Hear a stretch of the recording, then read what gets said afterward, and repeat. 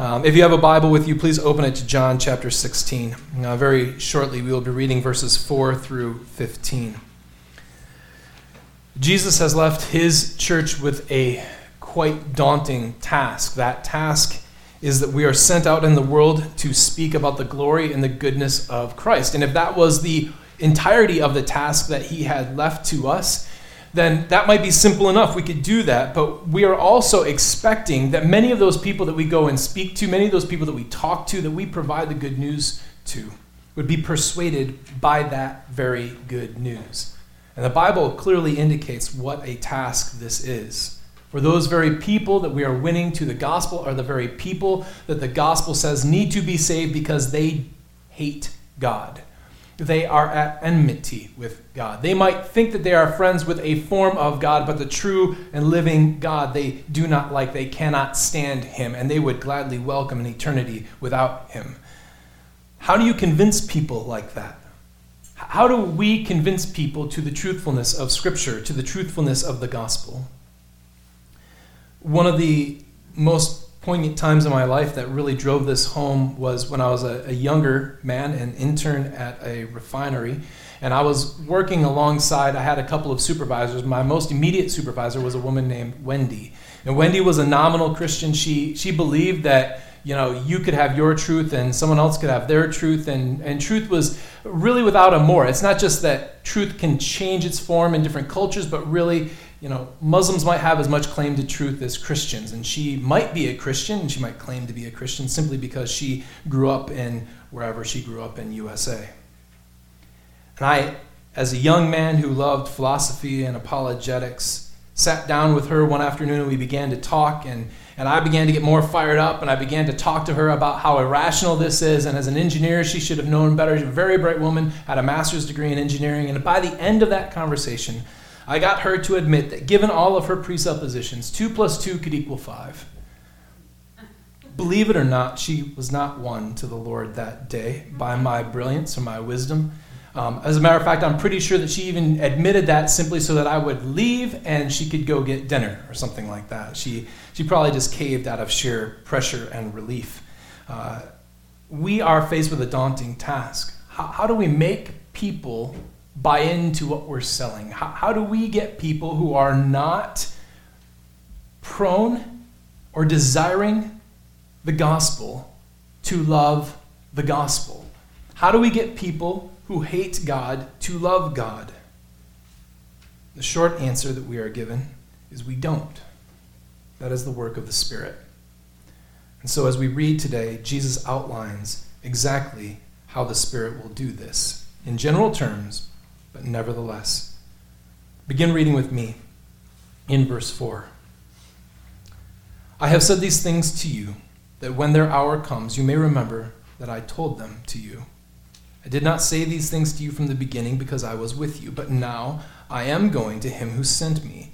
And none of you ask me, where are you going? Because I have said these things to you, sorrow has filled your heart. Nevertheless, I tell you the truth. It is to your advantage that I go away. For if I do not go away, the Helper will not come to you. But if I go, I will send him to you. And when he comes, he will convict the world concerning sin and righteousness and judgment. Concerning sin, because they do not believe in me. Concerning righteousness, because I go to the Father, and you will see me no longer. Concerning judgment, because the ruler of this world is judged. I still have many things to say to you, but you cannot bear them now. When the Spirit of truth comes, he will guide you into all truth, for he will not speak on his own authority, but whatever he hears he will speak, and he will declare to you the things that are to come. He will glorify me, for he will take what is mine and declare it to you. All that the Father has is mine. Therefore, I said he will take what is mine and declare it to you. This is the word of our God. In our passage today, Jesus says some very difficult things, so let us kind of work through them one at a time. The first is this absolutely crazy statement. I think that these things, his going away, is to their advantage. And he says, none of you ask me where I'm going. Certainly the disciples have at least hinted at that back in 14:5, and in 13:36, Peter flat out asks him that. I think that the point is now you're not asking me because it doesn't matter so much to you because sorrow has filled their heart.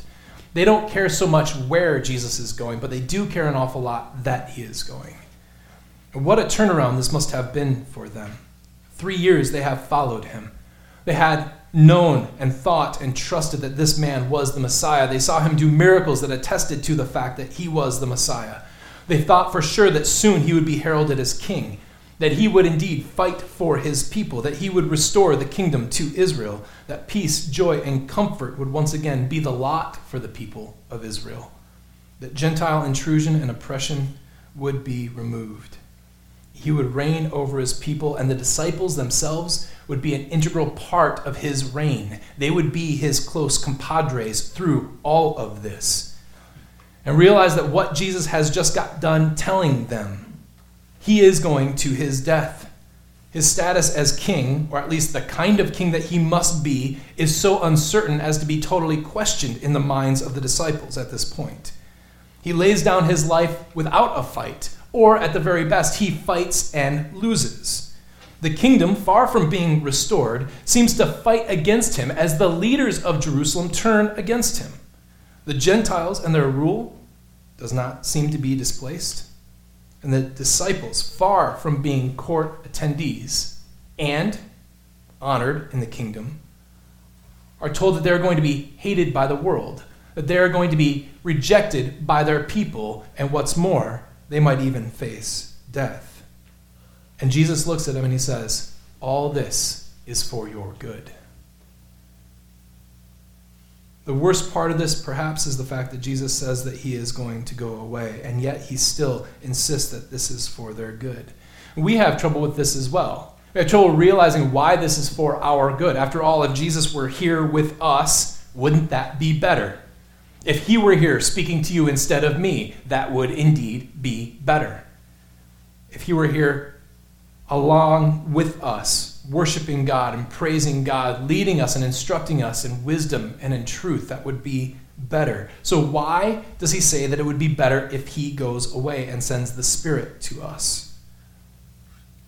Part of the problem is that we, again, are just individual. When we think this is better for you, the thing that kind of hits us is that for me individually, having Jesus with me would be better. But friends, if Jesus were with us, or if Jesus were with you, then he wouldn't be elsewhere. This is the nature of what Jesus has taken on. As the second person of the Trinity has incarnated himself, he has taken on a nature that limits where Jesus can be. Jesus cannot be human and Jesus everywhere all the time.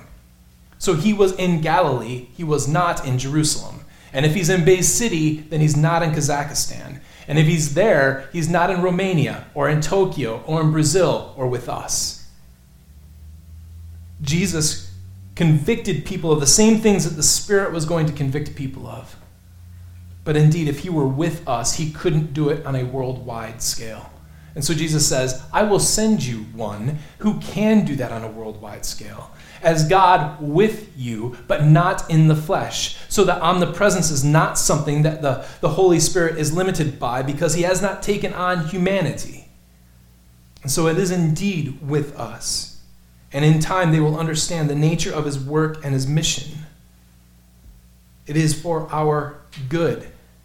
So long as we are not so self-centered to think that everything is about us or the advantages that we could have, to see the advantage of the kingdom of God, to have the Spirit sent to us, that he might convict people everywhere in the world under the word of God at the same time, is an amazing advantage to the church of God and the mission that Christ has left her. So long as we only consider ourselves, it is not to our advantage. But when we long for others to know Jesus, when we long for others to hear the word, when we long for Jesus to be rightly praised by the nations of the world, when we rightly long for Jesus to receive the inheritance of those nations, when we long for the people of every tribe and tongue and nation and language to hear and believe and trust in the good news of Jesus Christ, it is indeed to our advantage. And so he says, I am going to send you the Spirit. And when he comes, he says he will convict the world concerning sin and righteousness and judgment. This particular phrase, almost above any in John, is scrutinized because it is incredibly terse and compact. And a lot of these terms, especially that middle one, righteousness, is filled with meaning that is hard to understand precisely what Jesus said here. And therefore, we have to be very cautious with telling others what these things must mean, and we've got to be pretty kind when others say that they mean this, actually, not what you said, but this. So we're going to be kind of gentle as we go through here. But nevertheless, I do think that these say something specific to us. And so we'll go through each of these in turn. We're going to first not start with the three. We're going to start with that word convict. When he comes, he will convict. This is the work of the Spirit to convict. Now that word has many meanings, and it can make different meanings. In English, it can also have the meaning of condemn. To be a convict is someone who was convicted and sentenced and guilty. And the question becomes, is that what the Spirit is here working to do? When he says he will convict the world of sin and righteousness and judgment, that kind of, in a sense, accords with what John says about the world. The world is the world, and it's not Jesus because the world is bad and evil and wrong and filled with darkness, and Jesus is good and light, and not from the world, but ultimately from God. But there is a problem with this, and that is that the Spirit is, as John has already said back in chapter 14, another helper. He is in line with Jesus and extending the very mission of Jesus. Jesus did not come, as he said several times, to condemn, but to save. And so it seems like the work of the Holy Spirit in being a helper would also be one who helps by bringing people to repentance. And so it doesn't seem like his job would be to condemn people. After all, even in this, he is still called the helper. The term can also mean something like expose, bring to light. It's the same word that's used back in John 3:20, where at the end of that passage with John 3:16, talking about how the Son was sent into the world, John 3:20 says this: "Everyone who does wicked things hates the light and does not come to the light, lest his works should be exposed." They are shown. And the question becomes, if the Holy Spirit's work here is to show or to expose, what does that even mean? Who's he exposing it to? Is the works of the world being shown or exposed to the nations as a whole? Is it being shown to the disciples? Is it being shown to themselves so they can see it? It's not at all clear. I'm not totally against that, but it just doesn't make a lot of sense. I think that a better use of this is something like Revelation 3:19, again written by the Apostle John, where Jesus says this: "To those whom I love, I reprove and discipline." That word there, reprove, is the same word here. I reprove and discipline, so be zealous and repent. I think that what the Holy Spirit is here to do is to rebuke. It is a reproving. It is convicting them and leading them to repentance so that they might know God. And he does this three ways. First, by convicting about sin. Jesus says in verse 9 that he not only convicts about sin, but he does so because they do not believe in me.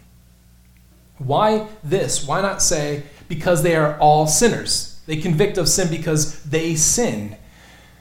He makes the mention here of the fact that they don't believe in me because that is actually the crux of everything. It's not that they don't believe that they're sinners. It's not even that he's going to convict them of sin.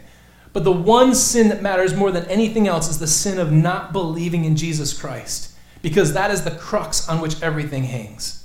If you don't believe in Christ, then all of your sin hangs on you, and there is nothing in the world that can ever take it away or remove it from you. There is no remedy for the problems that you will face. No amount of good works, no amount of charity, no amount of recitation of the truth, as we sing, can ever get you remedied from your sin, can ever bring you back and reconcile you to God.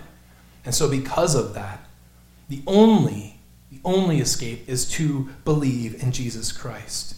And then once you believe in Christ and truly trust yourself to him, there is no need to worry about sin anymore. It doesn't mean that we don't repent, but it does mean that your sin is taken care of. Once you believe, you are washed. Once you believe, you are cleansed. And once you believe, you are justified. But until then, your sin remains. As Jesus said back in John 8:24, I told you that you would die in your sins, for unless you believe that I am he, you will die in your sins. There is one way to have salvation, and that is to believe and to trust in Jesus Christ. So until you do, your sin hangs on you. And the Spirit comes to convict people of sin so that they might believe in Jesus. But that leads us to the second part. He convicts not just of sin, but there is a conviction of righteousness. And righteousness is a word that is overly filled with meaning. People have a hard time kind of pinning it down. Certain people look at this and they say, well, what this is really talking about is a pretentiousness of righteousness. It's an over-righteous. He's looking at the Pharisees and he's saying, listen, you guys are trying too hard, or you think that you're more righteous than you are. I don't think that's quite what it's getting at, and certainly Jesus has a way of disarming people's pretension in righteousness, but I'm not sure that that's exactly what it's getting at. Some people think that it's more about convicting them about the necessary need of imputed righteousness, which, again, I don't mind, and you're going to see here in a minute that we can get around to that, but I just, that's a lot to read into one single passage, and it's very, very hard to understand why Jesus not being with us and going to the Father is the reason why the Spirit must do this. So I'm not with any of those. I think that the best option is actually that they're convicted of Jesus' righteousness. And the reason why I think this is the actual reason why they don't believe. They don't believe because they don't think that he's right. They don't think that he's good. They don't think that he's true. Why is it that people refuse and reject Jesus Christ even today? Even those who might be like Wendy, picking bits and pieces that they like and getting rid of the others, so that they're okay with the friendship thing, but the sexual ethics are a little bit much, thank you. Well, they don't entrust themselves to him because they don't honestly believe that he's good. They don't believe that he's right when he says marriage and sex in marriage is the only way to have it, and that is between a man and a woman. Well, that is a very restrictive view for our culture of marriage, and we don't trust that Jesus is right when he upholds that. Certainly, that was the problem with believing amongst the Jewish leaders. Back in John chapter 9, when this blind man who has been restored in sight, who was born blind, comes before them, they make it very, very clear what their goal is. They tell him in 9:24, give glory to God. We know that this man is a sinner.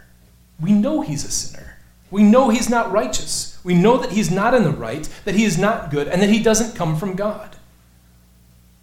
And the fact that Jesus is no longer with us is signified of the fact that he can't do the miracles that prove that he's from God anymore. That's why the Holy Spirit must convict of Jesus' righteousness. Because that blind man turns around and says the very thing that we would expect him to say. He's like, dude, I can see. We've never heard of a man being born blind and being healed. He says later on in verse 33, if this man were not from God, he could not do anything. The works themselves show that Jesus Christ is who he claimed to be. But he's not here anymore. And so the Spirit convicts of Jesus' righteousness, that he is good and righteous and everything that we need. And he has done everything that God has placed before him to do. However, that can't be the whole of it. Even in verses as packed together and as tightly concentrated as these are, you could still throw in a my and say he will be convicted of my righteousness and have it much more understandable. Just a couple of letters in the Greek, just two in the English. The fact that we don't have that means that we need to look a little bit further here. And I think that we can. You see, we have this sort of wrong thought about how Jews appreciated themselves having righteousness and about how they would have been freed before God of their sin. We have this sort of idea that the Jews thought that they could go in and do the law perfectly and cleanly and bring upon themselves absolutely no sin. And frankly, that doesn't accord with the Old Testament, where we hear several times over in several different places that everyone has sin. As a matter of fact, that's the whole reason why there's a sacrificial system set up. But even outside of that, we get in something like 2 Chronicles 6:36 that there is no one who does not sin. Same Solomon writes in Ecclesiastes 7:20, surely there is not a righteous man on earth who does good and never sins. It is hard to believe that Jewish people wouldn't have gotten along with that. They knew that they sinned. How did they get forgiveness? Well, they got forgiveness, yes, by doing good things. But the keeping of the law for them was not to put their deeds of the law in a balance against their bad deeds and say, as long as we do more good than bad, we'll be okay. They did the law primarily, it seems, to demonstrate that they were God's people. So that they would fail, but they would say, yeah, but we're still God's people, and we're going to go after the law with everything we've got. And they believed honestly and truly that they didn't earn their salvation. They believed honestly and truly that God would forgive them for no other reason than they are his people. I am their God, they are my people. And this is well attested even in the Old Testament. Why did God not smite the whole lot of them when they made the golden calf? Why didn't he reach down and destroy all of them? Well, Moses interceded, but how did Moses intercede? He said, God, these are your people. You have just brought them up out of Egypt. If you kill them all now, what are the Egyptians going to say? He brought them out just to destroy them in the wilderness. He could not give them. You have attached yourself to them. And because you've attached yourself to them, they have to be forgiven. They have to be forgiven. They are your people. You are their God. You have to be good to your promises. And so the Jewish people knew that they were forgiven by grace. They knew that they were forgiven in mercy because they knew their God through the law, and God knew his people. We even get this quite often in something like Isaiah, of all places, Isaiah 64:9.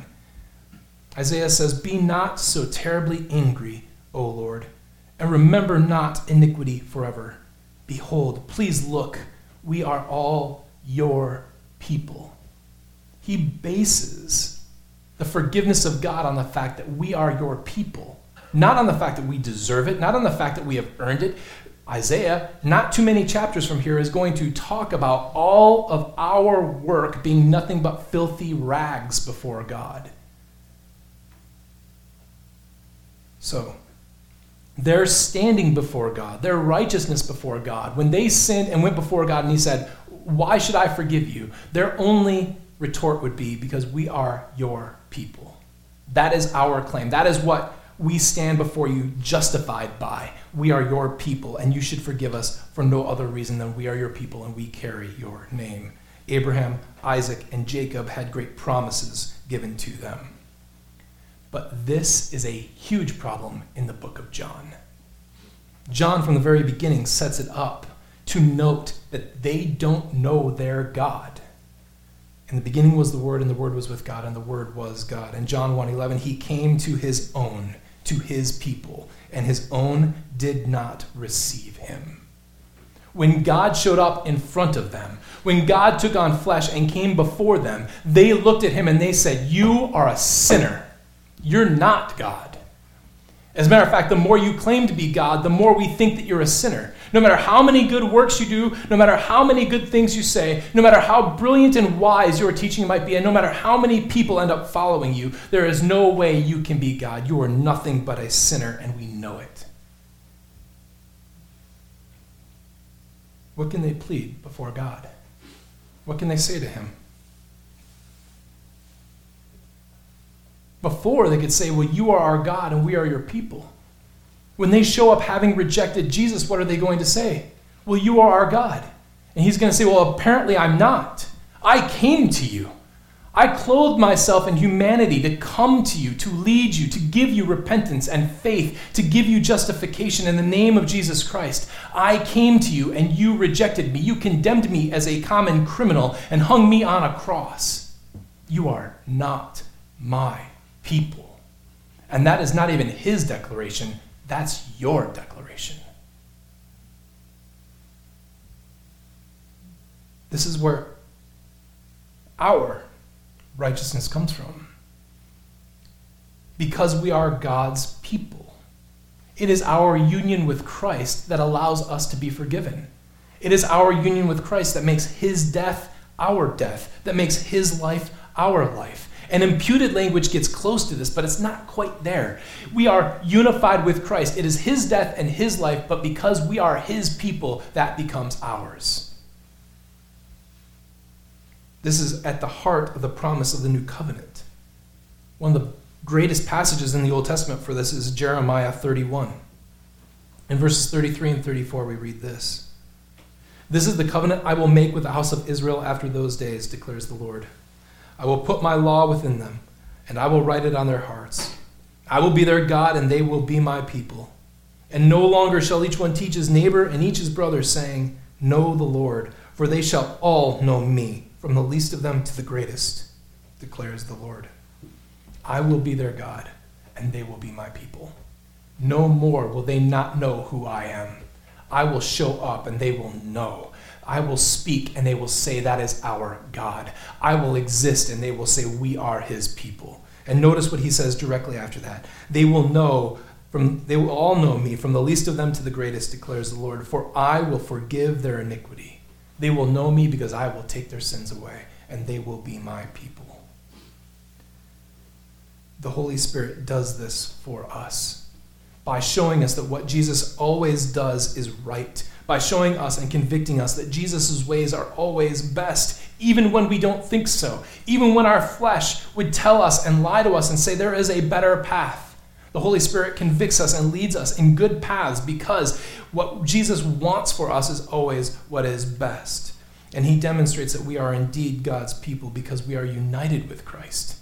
His righteousness is our righteousness. All we have is Christ. And that brings us to the last, the conviction, not just of sin and of righteousness, but also of judgment. The ruler of this world, he says, is judged. We don't think much of gambling. Gambling is foolish because it's always a losing proposition. The house is always going to win in the end. Those casinos are huge and beautiful in their really gaudy little way. They're huge and beautiful because there's a lot of money going through there. And there's a lot of money going through there because people are suckers to give away their money on losing bets all the time. And if there were sports, you can bet on those as well. But that's still a losing proposition. You're going to lose at that. But what if, like Biff Tanner in Back to the Future 2, you were able to get an almanac from the future that listed every sports score, every major contest, every boxing match, every soccer match, every football. If we ever play any sports again, they'll all be listed there and you can bet on all of them. At that point in time, it's not really gambling anymore. It's more like just getting free money. And that is not gambling. When you know the result, it stops being gambling. This is what we get in the cross. You see, what we're trying to do is to tell people that the way that you live your life, it seems like you're going to get pleasure now. Your flesh is telling you you're going to have pleasure now. But that pleasure is fleeting, it's disastrous, and it will crush you one day. Even if you live in abject pleasure, even if you have all of the riches and everything that you could want, it will come crashing down one day, and there is nothing but destruction at the end of it. But the hard path, the one of self-denial, the one of taking up your cross daily, the one of pain and suffering by seeing your own sin and having to repent of that before others and before God, that is a way of life. It doesn't matter who you are. It doesn't matter what you believe in. There are two paths in life. There is the path that leads by the way of the ruler of this world. Whether you're Muslim, whether you're Buddhist, they seem like they're all against one another. They seem like they don't get along, but they have one thing in common and only one thing in common that they need to have, and that is they're not Christian. And as long as they are that, Satan is fine and happy to let people do what they want. You choose the way of the flesh, you can choose the way of the world, or you can choose the way of Christ. But here is the brilliant thing. When Jesus dies on the cross, and he is resurrected from the grave, that is not just something that happened 2,000 years ago. That is a picture, friend, of what has already happened to you in the future. That is what has already happened. Your death has been paid. Your punishment has come and gone. Your conviction has already been overturned before you ever step foot in court. Your life is already gained by Jesus Christ. The future judgment, everything that has happened, has been written down for you. You've got a cheat. The ruler of this world is judged. Everything that he had in his arsenal, he launches at Jesus. Jesus takes it and has victory over it. And by crushing death and by crushing sin, he shows that he will, in the future, be victorious over all of it. So there is one who will win, and there is one who will lose. And the Holy Spirit convicts by pointing back to the very victory of Jesus Christ to show you that there is one good choice in all of this, and that is to follow the Lord Jesus Christ with all of your heart, mind, soul, and strength. Those who neither know God nor his power, who have rejected Christ, deny his righteousness, who do not bow before him, will be condemned, they will be judged, they will be crushed under the King of Kings. But those who are willing to give their lives away for the gospel, those who have truly been convicted by the Spirit of sin and righteousness and judgment, they will know forever the forgiveness and the goodness of Jesus Christ our Lord. And Jesus is quite clear in 12 through 15, this is not all. The Holy Spirit has more work to do than just this. It's not just to tell us of the gift of salvation, but to lead us and to walk us through it. The Holy Spirit will eventually finish off the rest of the New Testament, and we get to hear much from him about how we are to live and how we are to walk through this life. He will take the things of Jesus and give them to us. But this is enough, just as it was for the disciples. It is enough for us right now. Friends, realize that this is what has happened to us in our lives. You didn't come to believe in Jesus because you were brighter or wiser or more moral than your neighbors. You came because the Holy Spirit led you. How much more then should we pray for those who do not know him, that God would help them? How can we withhold that from them? All the more reason we have, because it has happened to us. It's not something that we're supposing can happen. We are walking examples of it happening. That the Spirit has worked in us to bring us to conviction, to bring us to faith. So we ask for him to open their eyes. We ask him to convict them of sin. We ask him to show them that Jesus Christ is indeed the righteous one over all. We ask that they might believe in Christ and choose him over the ways of the world. And we know that God's willing to do this because he was willing to do it for you, and he was willing to do it for me. Friends, the fact that Jesus has given us the Spirit to do this is indeed for our good, and it is to our advantage. It is so that the good news of Jesus will be preached, so that the glory of Jesus will be seen, so the name of Jesus will be praised, the forgiveness of Jesus will be felt, and indeed, the kingdom of Jesus will come in its fullness. So all the more as we await that day, even as we are trained to say, "Come, Lord Jesus," and we know that he is not here while you are not here, do the work of the kingdom, build your church, bring people to faith, and let us praise the work of the Spirit in the lives of his people. Let us then pray. Father, what a blessing your Spirit is, and how often we are prone to overlook his wonderful work. So patiently does he point us to what Jesus has done and to what you have planned. But we know of his glory firsthand. All those who have come to believe in Jesus' name have done so by the leading of your Spirit. How blessed we are to have him, that we might know Jesus and the wonder of his love. May your Spirit continue to abide with us, pressing us on in the faith, giving us courage, boldness, and love before the world. We ask these things in the name of Jesus Christ, for our good and for your glory. Amen.